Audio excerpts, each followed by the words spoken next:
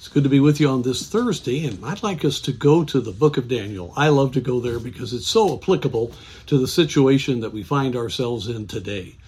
Here you had first the northern kingdom under captivity of Assyria, and now the people of Judah were being carried away captives. Jerusalem is going to be destroyed, and in that powerfully, satanically controlled place, we find Daniel and his three friends.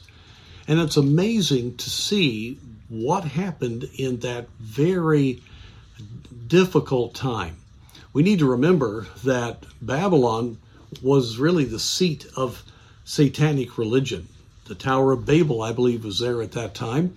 And you can find the roots of all the false religions in Babylon. And I have no doubt that Nebuchadnezzar the king was satanically empowered. It's amazing to me that Daniel and his three friends were so protected because of their faith that they were able to keep going in the midst of all of those pressures and temptations.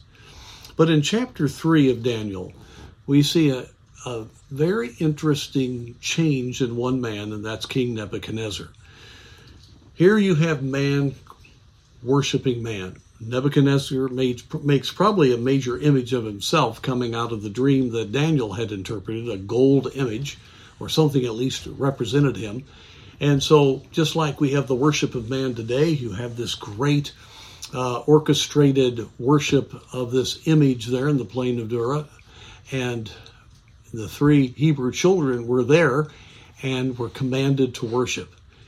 And it's interesting, there are two different reactions here that we find in chapter 3. First of all, we read when they would not comply with his wishes. We read in there, then was Nebuchadnezzar full of fury, and the form of his visage was changed against Shadrach, Meshach, and Abednego. And he commanded that the furnace to be heated 7 times.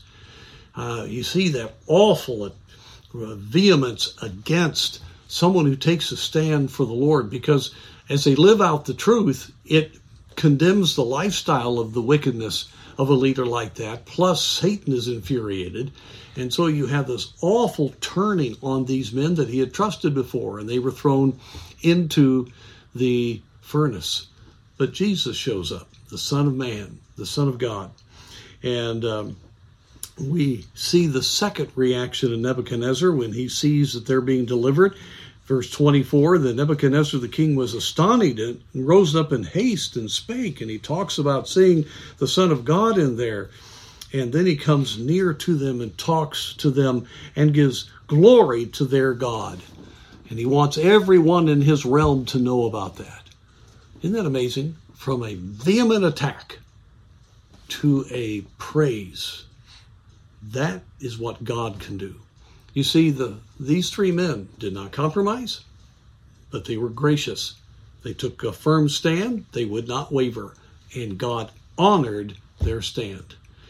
And we find in the very next chapter, because of this, God had so prepared his heart, and then after he was humbled, he came to a true, I believe, saving knowledge of Jehovah God. Friends, that's what we need to believe. That God, if we will not compromise, if we will stand true, and we will be what we ought to be, even when the attack comes, Satan can be overcome. God did it a number of times. He will do it for us.